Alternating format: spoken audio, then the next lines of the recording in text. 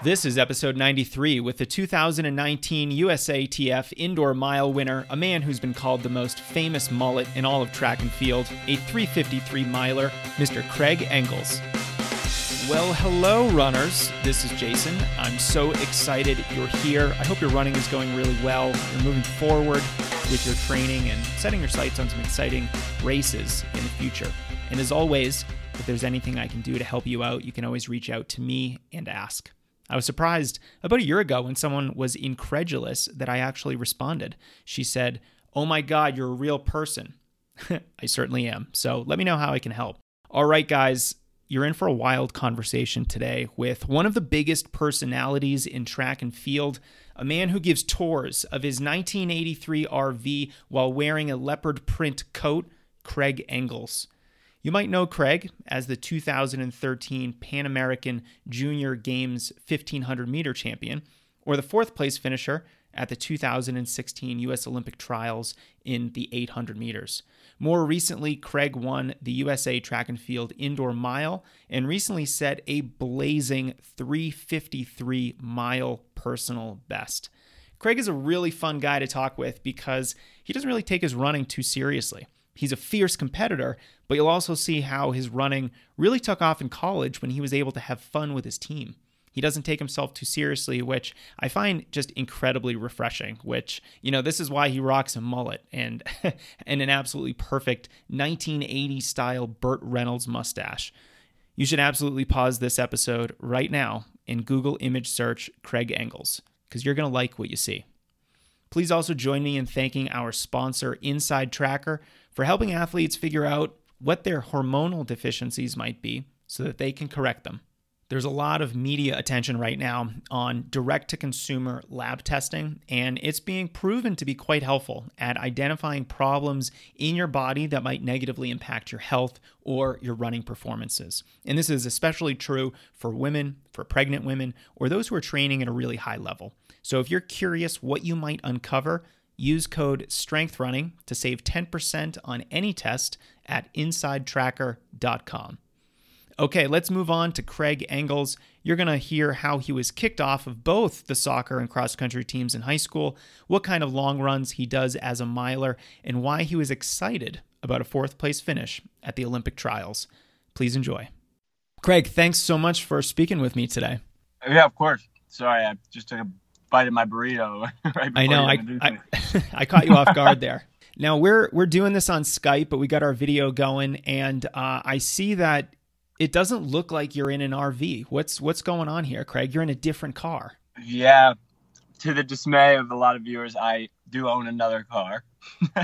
It's a bit easier to drive around the city in Portland traffic. So, but once I live in the RV full time, I'll sell this bad boy and have some money for some upgrades. Yeah, well, I recently watched a short video of you giving a tour of the Dolphin, which I think is the name of your RV, and you were giving a tour of your 1983 Toyota New Horizons RV, and you got the mullet, you got the great amazing mustache going on, and you're also wearing like a leopard print coat and flip-flops. It's just an amazing look and vibe for the whole video. Craig, do you just love to peacock and be outrageous, or is this like psychological warfare for your competitors? If you're going to do something, you got to go all out. So I figured if I owned a 1983 RV, I got to live in 1983. It's so simple, but it makes so much sense. I think maybe the RV came from the mullet, though. I was like, well, I guess if I have a mullet, I have to buy something from 1983. So it's some feedback loop I'm in where I have to live in the 1980s. Listen to Leonard Skinner on repeat. Well, at least you're kind of sticking with the same theme here. So no one's being surprised by any of this. That's good. All right, Craig. Well, I want to get started. I want to talk a lot about, your running career, the rise of your running career, which I think is really exciting, and some of the pressures and opportunities that have opened up for you because of that, and maybe some training advice that you have for our middle distance listeners. So maybe we can start way at the beginning. Was running a sport that you always loved, or did you discover running by accident? Dude, I hate running. It is the most boring, painful sport, but I also think that's why I love it. It's because, it's just you. You don't have to depend on a team or anything.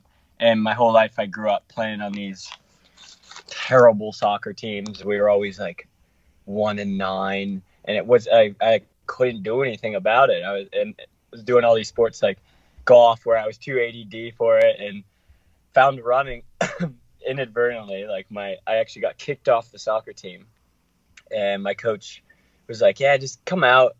So I tried high jump for a bit, and then all of a sudden he's like, "Yeah, just try running," and I did it, and it worked out. But I got kicked off that team at some point, and it was a crazy road to get to where I am today. But I'm super thankful for my high school coach, and he's basically the one behind it all. Yeah, that's incredible. How did you end up getting kicked off the cross country team and then still manage to run throughout high school? Because usually when you're kicked off a sports team in high school, and one of my buddies was actually kicked off the team when he was the captain of the team, you don't usually go back to the sport. Yeah, I'm not 100%. It was so long ago, but and I always tell this story. The reason I got kicked off the soccer team was pulling someone's pants down. But I got kicked off. I got kicked off the track team he told us to go on a run, and I went and hid on the activity bus. I went and laid down in the back, and some snitch on the team told the coach that I was in the bus laying down. So he comes on. He's like, "What the hell are you doing?" I'm like, "Oh, I don't know. I thought we were leaving for a meet." Recovering? Yeah. So he's like, "Go home. You're off the team."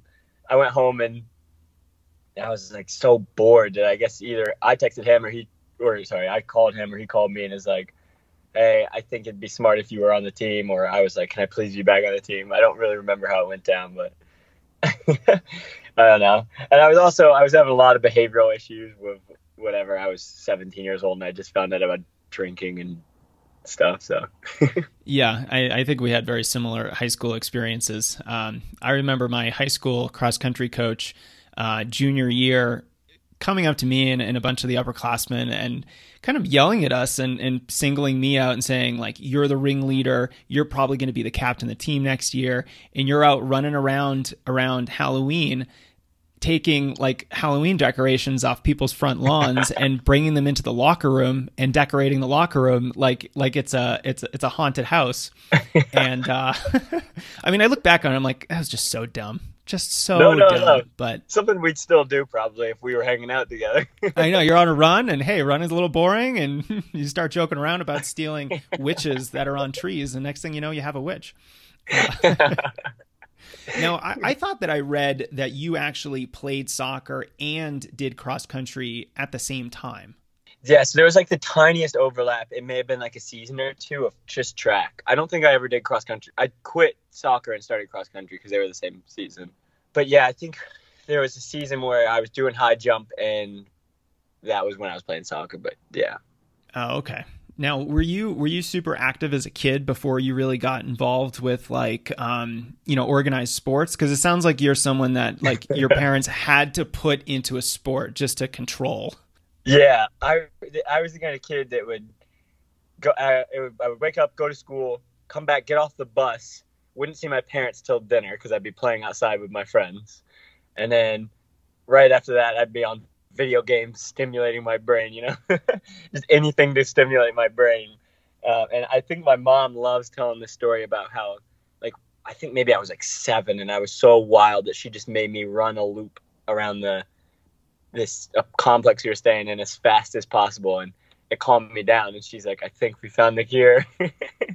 It's crazy. And like I have 3 kids right now, and I have my oldest is almost 6, and I'm like starting to get kind of nervous because she's that way. Like we literally have to run her into the ground every day so that she just like behaves normally. Because if we don't, she's an animal. She's a feral creature. It's like a dog. Yeah, it's like a dog. Yeah, like a dog. You gotta bring your dog out for a walk. You gotta bring him to the dog park. Kids are very similar to dogs in that way. Well, at least she's a fun kid. At least she's not boring. No, oh my God, she's incredible. I mean, I remember she was 2.5 years old, and we just finished dinner, and she said, "Daddy, I want to go running." I'm like, are you kidding me? So laced up the shoes and we ran down the sidewalk. We ran into a park near our house. That girl ran. Now, granted, she took a couple walking breaks, but she's 2.5 years old. She ran about a mile. I was like, I wasn't ready for this. This is my double session for the day. I just ate dinner. She dropped you. Yeah. I couldn't keep up. I was just going anaerobic with this 2.5-year-old. It was crazy. So you finally got involved in cross country and track, and you stayed on the teams at this point in high school. When were you starting to think to yourself, I want to keep running, even though this is a very boring sport? When were you like, I want to keep running in college? All right. So don't get me wrong. So the sport itself it could use some flair and everything, and it is boring because you just have to go out there and punish your body for it. But the thing I love most in life is competing. So it's a paradox. So I absolutely love running through competing, but it is pretty boring. So I don't want everyone to think that I hate running and all this. So I know I'm pretty pessimistic about it, but I absolutely love competing, and there's nothing more in life that I love than beating people. I like that. I'm sorry. Back to the question. Back to the school choice. The college. Yeah.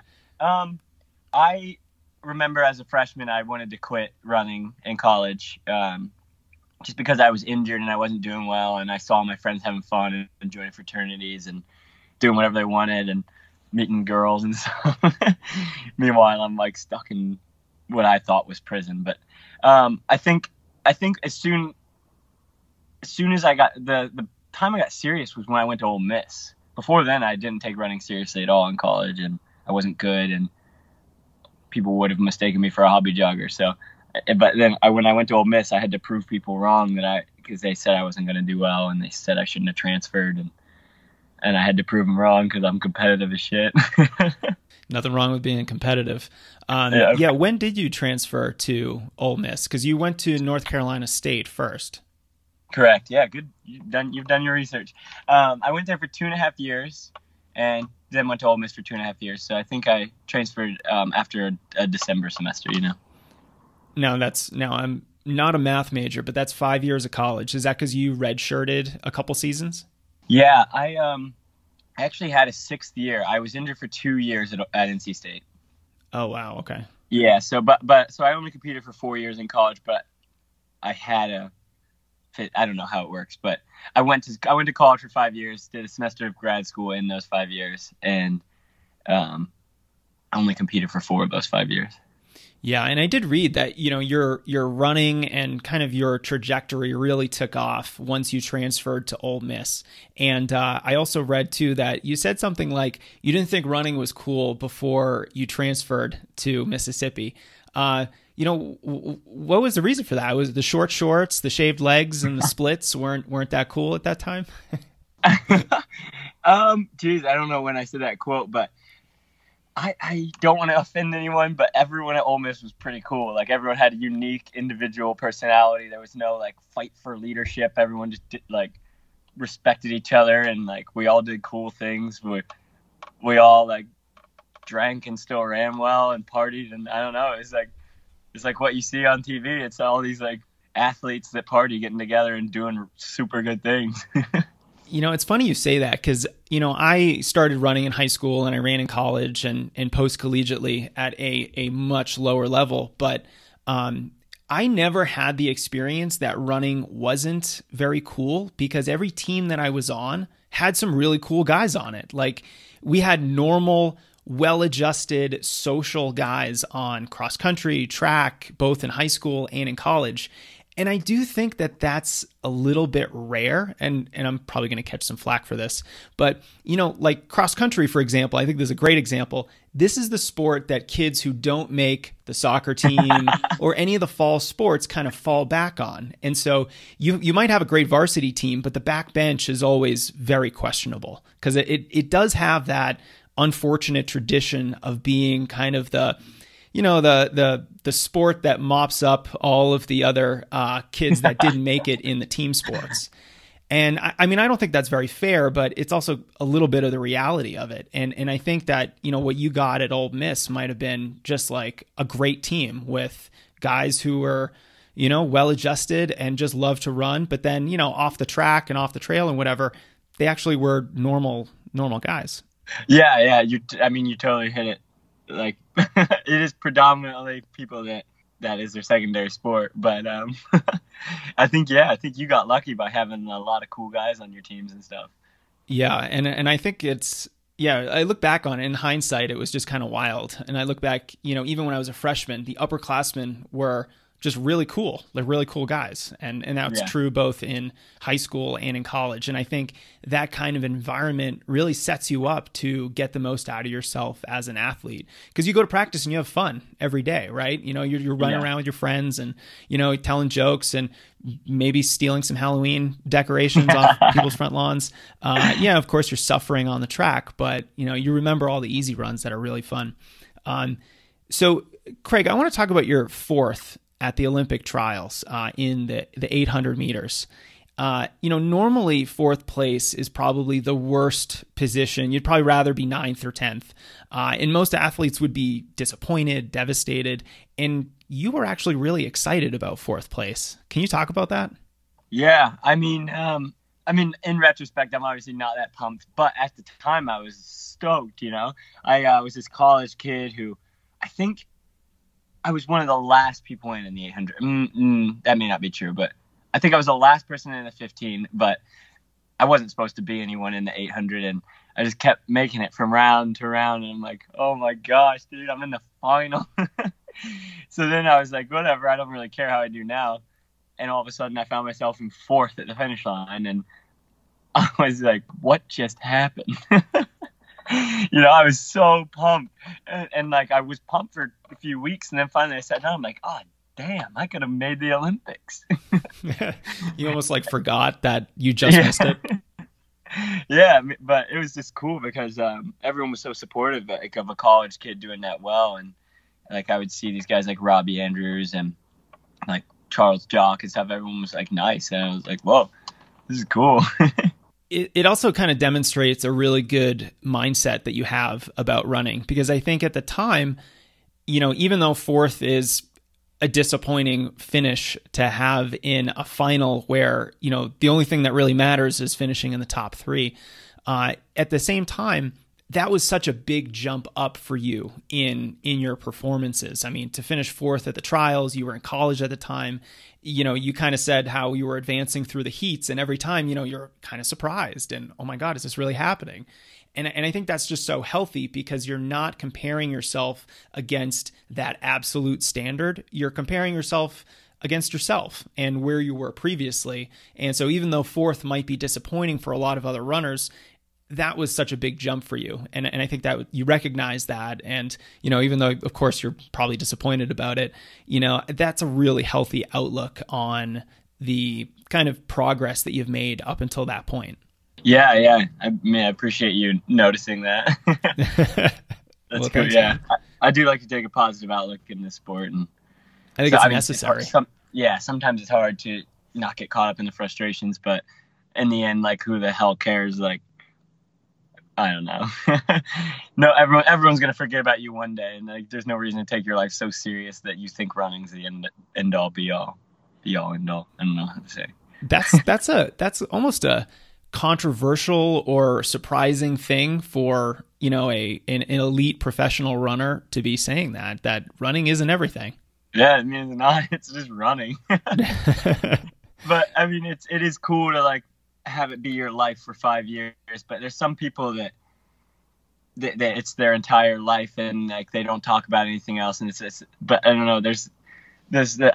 I don't know. There's a lot of thoughts I have on this sport. Well, I think it's something that you have to take seriously, especially, you have sponsors, you have people who are relying on you and looking up to you. But at the same time, it can't be everything that you're about, and you have to be a three-dimensional person and have other interests and do other things. Now, you kept building on that momentum from that fourth place finish at the trials. And, less than 2 months ago, you won the USATF mile. So a big congratulations for that. And I'd love to talk a little bit more about how you train for the mile, because I think for adult runners, maybe runners who start running, later in life, The mile is, and even the 800, the mile, the 2 mile or 3K, these are events that most adults never race because, track meets are much more rare compared with road races. You can go online and find a local 5K or 10K or half marathon anywhere. But the track meets just don't happen. So the training for an event like this is just alien. You really can't find an 800 meter training plan that you can just download online, but there's millions of 5K plans. So let's talk a little bit about your training and how you approach these middle distance events. I think it'll be interesting and hopefully illuminating for the listeners. Let's just start real basic. Like how many workouts do you do a week? I do 2 workouts a week. Tuesday, Friday. I know some milers that do 3. They do Monday, Wednesday, Friday. But I myself, I do 2 a week and then do a long run on Sunday. And sometimes that long run's pretty hard. But the rest of the week, we're just doing maintenance mileage, I guess you could say, and stuff to build our aerobic capacity. But right. So just base runs, easy runs, that kind of thing. Yeah. So you mentioned your long run. It's usually on Sunday, and sometimes it's hard.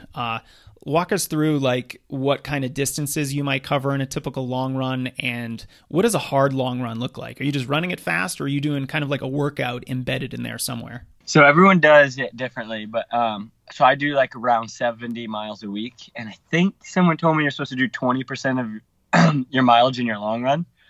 I mean, that doesn't have to be exact, but usually I do anywhere from 12 to 15. And sometimes I never do a workout in there. I always just like try and average like 5:30 or below if we're doing a hard long run.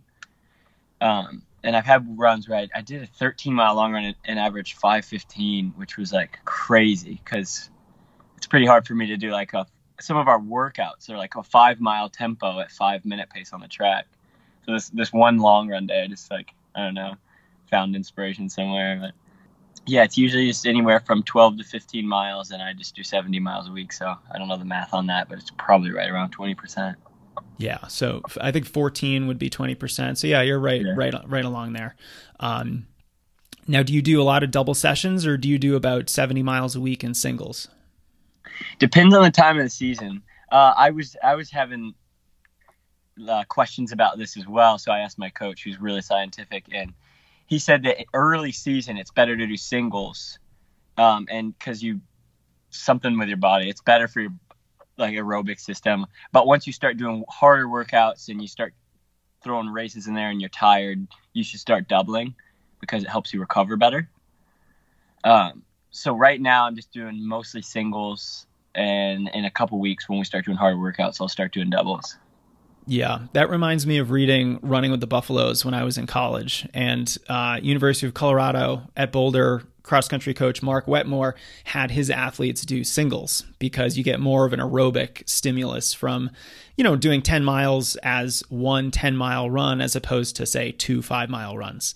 But yeah, splitting it up is going to make it a little bit easier, which is perfect when you're racing, you're doing much harder workouts. So that totally makes sense to me. Now, how often do you race in a typical season? Indoors is probably 4 or 5 times. It's a shorter season. It's usually from January to the end of February, so 2 months. But outdoor, oh man, this year's going to be wild. I think we're racing like 8 times, but this season's also from May till October. Wow, that's a long season. Yeah, and if it were up to me, I think I would probably race 15 to 20 times. So you just want to be out there. I love racing and everything.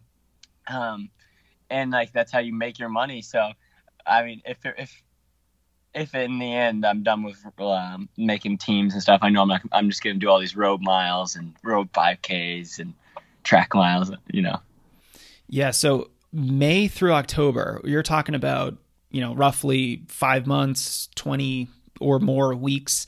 You're looking at almost half of a year just being one outdoor track season. Do you break that up in any way to make it manageable? Because, you can't be racing hard and well in May and then just keep racing at peak performance up through October. Like, that's just impossible. Yeah, it's definitely impossible. And I think a lot of people are going to get caught up in that. There's going to be people running super fast times in May that, like, maybe their goal wasn't making worlds or medaling at worlds. So then some other people are going to see that and get caught up and be like, oh, I'm not fit yet. Like I need to get, I don't know. But we're just doing our own thing. Me, Donovan Brazier, and Clayton Murphy, we're on our own plans, and we're going to be decently fit by May, pretty fit by June, maybe peak for USAs, and then take like a week off. I love my off time, by the way. I just had 2 weeks completely off. How good did that feel, Craig? That was fun. We could probably talk about that in a bit. I took an RV trip from Phoenix all the way back up to Portland for the last 2 weeks with my buddies. Yeah, so we'll probably take a week off after USA's in July, and then get back to work and get super fit again by October so we can medal at Worlds. So you're kind of almost splitting this up into 2 seasons, with that little break in the middle. Like it's kind of a rolling into the second season, I think. But, having that rest period is probably going to be clutch because you're going to be tired. I mean, you're going to be racing a lot. You're going to be doing a lot of high intensity workouts to get fit in May and June. Yeah, exactly. Yeah, that's correct. So what's the whole race schedule like? Do you know exactly where you're racing this summer? Yeah, I think I do. We're going to meet in LA, one in Portland, trying to get into one in Stockholm, Sweden. Then there's races. I have it on my phone. I don't know if I exit out of the screen if it would take it away. But yeah, then just basically a couple Portland meets and LA meet, USAs, and trying to get into some Diamond Leagues. Awesome. Now let's go back a little bit to the training side of things. I know we did rapid fire, asking you about your training. I want to spend a little bit of time on the workouts, because that is like the most complex part of running. And when it comes to these middle distance events that a lot of runners don't have much experience with, they have no idea how to structure a workout for the mile. Like, can you give us a couple examples of, what you might do maybe early in the season to get ready for, if you're focusing on the 1500 or the mile, and then maybe what you might do as like a peak fitness type of workout? Yeah. So we try and train a bit more like a 3K, 5K person, because 1500 is a pretty aerobic. But once a week we'll do a tempo. So something, I don't know how the pace is determined, but for us it's like 4 or 5 or 6 miles at 5-minute pace. Sometimes we'll go down to 450, but much faster than that defeats the purpose of a tempo or something. I don't know the science behind it. I just listen to my coach. And then the other workout of the week will be something more like a mile breakdown or a 600 breakdown, which means we'll go like mile 12, 8, 4 times 3, or the 600 breakdowns will be like 6, 4, 3, 2 times 5. And those will be a bit quicker, like a bit faster than mile pace and everything. So you either want to be, we usually practice under mile pace or slower than mile pace, or like 5K, 10K pace. I don't know. I don't know all the science behind it, but I just know that what we do. Yeah. My listeners will know that I call those paces support paces. The paces that are, a little bit slower and a little bit faster than what you're actually trying to run. They support your ultimate goal of running, whatever your goal pace might be, which I think at this point, what is your PR in the mile right now? Is it 3? I'm just going to guess because I don't actually know. Let's see. Is it 3:57? 3:53. 3:53. That is an enormous amount of time I did not give you credit for, Craig. Sorry. Hey, made it sound better for me. 3:53. That's getting kind of quick. Now, I assume this is outdoors, right? This isn't indoors. That's indoors. That was a couple weeks ago, yeah, or 3 or 4 weeks ago indoors. Wow. So that's also encouraging for you, right? Knowing that, an outdoor track will be a little bit faster than, a 3:53 inside might be worth a 3:52 outside. Yeah. This is the math that we distance runners kind of do in our head. That race where I ran 3:53 is probably the worst race of my life. If I'd had a good race that day, I would have run 3:49 and broken the American record. What happened? Yeah, I know you just had Henry win on here. He was in that race. Johnny Gregoric was in that race, and Sam Prakel. But I was the guy right on the rabbit. And I know it sounds like kind of mentally weak, but when you're the first person on a rabbit, you just know everyone's sitting on you, and you know they're keying off you. So when that rabbit dropped off, I had 200 meters.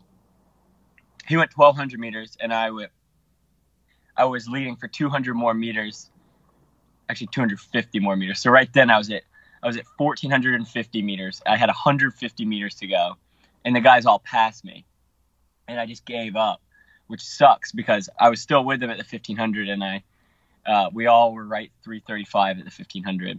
But then those guys ran 3:49, and I ran 3:53.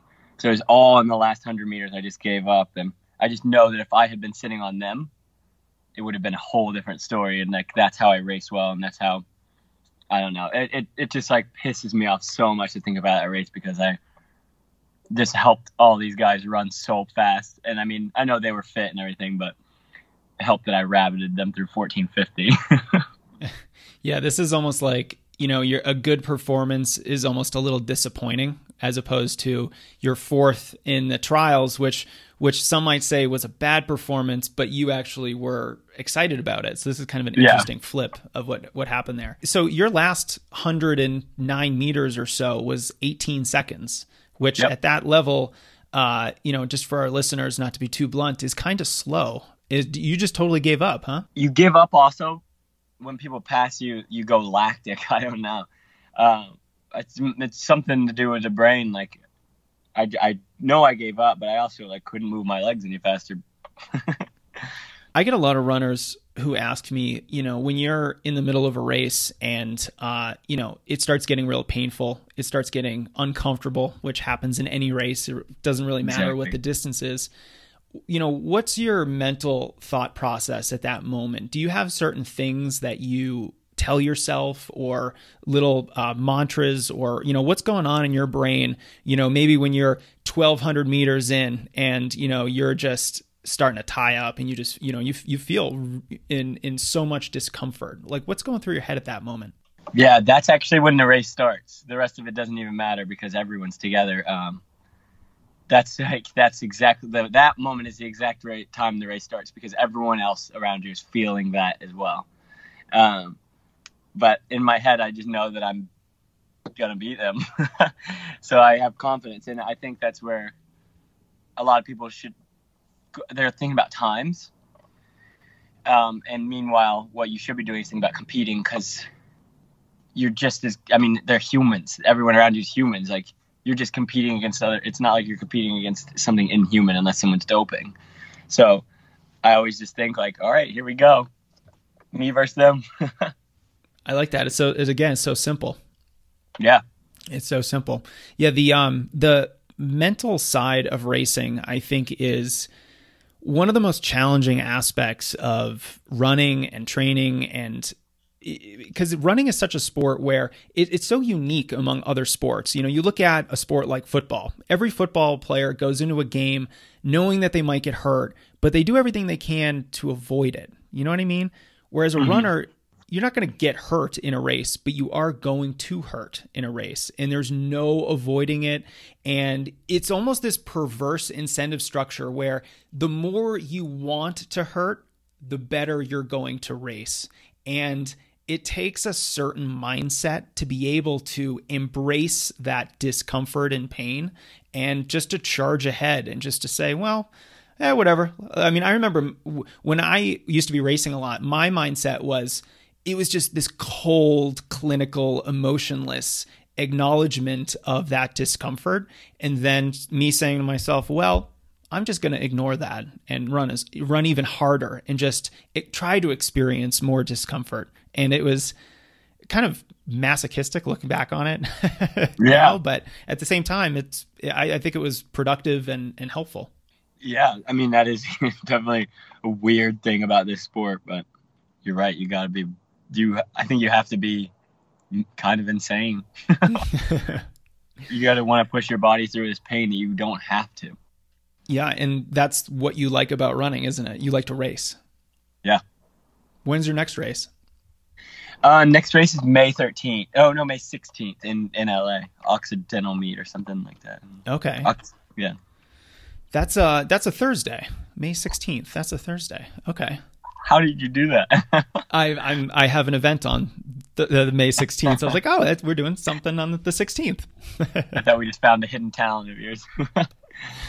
No, I don't know what months of the year have 31 days. I don't remember that.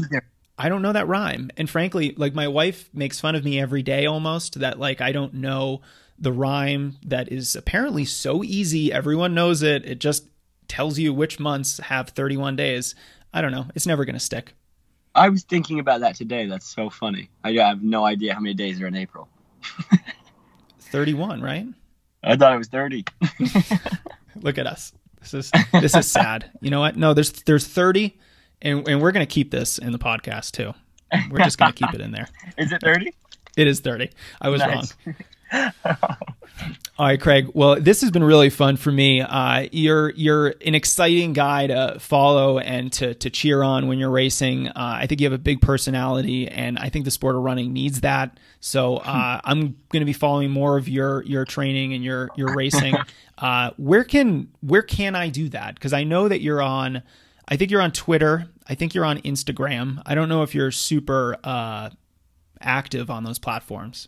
I don't get on Twitter, so there's no point in following me. But I post on Instagram, but I never post like results of races. I don't know if I should start doing that or if people think that's annoying or what. But if anyone's listening, just send me a message and let me know if you want me to post results of races and stuff. So I would appreciate that. Yeah, definitely. I just like, it's just a cool way of connecting with, the athletes in the sport that you really like. It's like, following Steph Curry and having him like, put up scores of the game and things like that. And of course, basketball is much more popular than running, but yeah, I think it's awesome. Yeah. That's a good idea. I should definitely start doing that. All right. Well, I'll include a link under this podcast episode to your Instagram profile. So if anyone listening wants to check in with Craig, we will have that link there for you. And also, now this is a little bit more of some accountability for you to start posting your race results, because now all these people are going to be expecting it. Yeah. So Craig, thanks so much for making some time. This was fun, and best of luck next month at your first race of the season. Yeah, thanks so much. Hopefully I can come back on for another episode. And yeah, maybe we can come back on later in the outdoor track season and talk about, some of the things that you said, some of the races that you talked about today and how they went. Yeah. And if any of the listeners have any questions, like about the things I was saying about training, I know I was kind of talking like runner lingo, but if you have any questions about training, message me on Instagram. I'll send you a message back.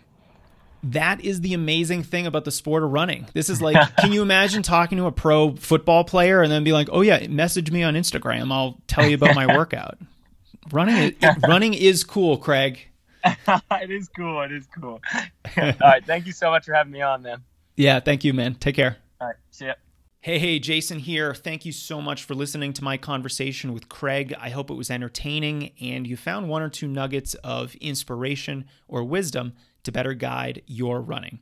Finally, before you pause me, let's talk about Inside Tracker. Here's how it works. You buy a package on their website, and they email you a form that lets you go to a lab, like LabCorp or Quest Diagnostics, and give a few vials of blood.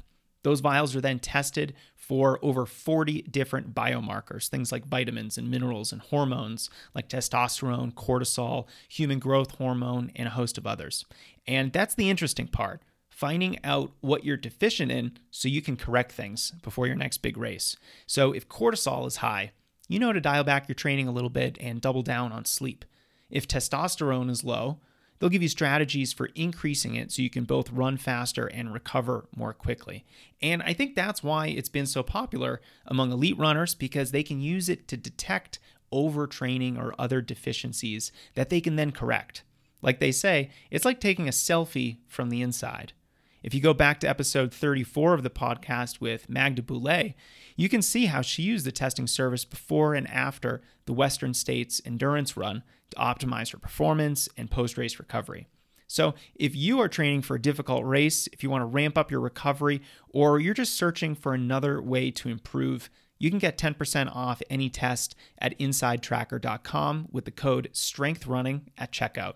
It's not case sensitive, and it can be used for any tier, from the affordable do-it-yourself kit to the ultimate package. Just use code STRENGTHRUNNING to claim your 10% savings at InsideTracker.com.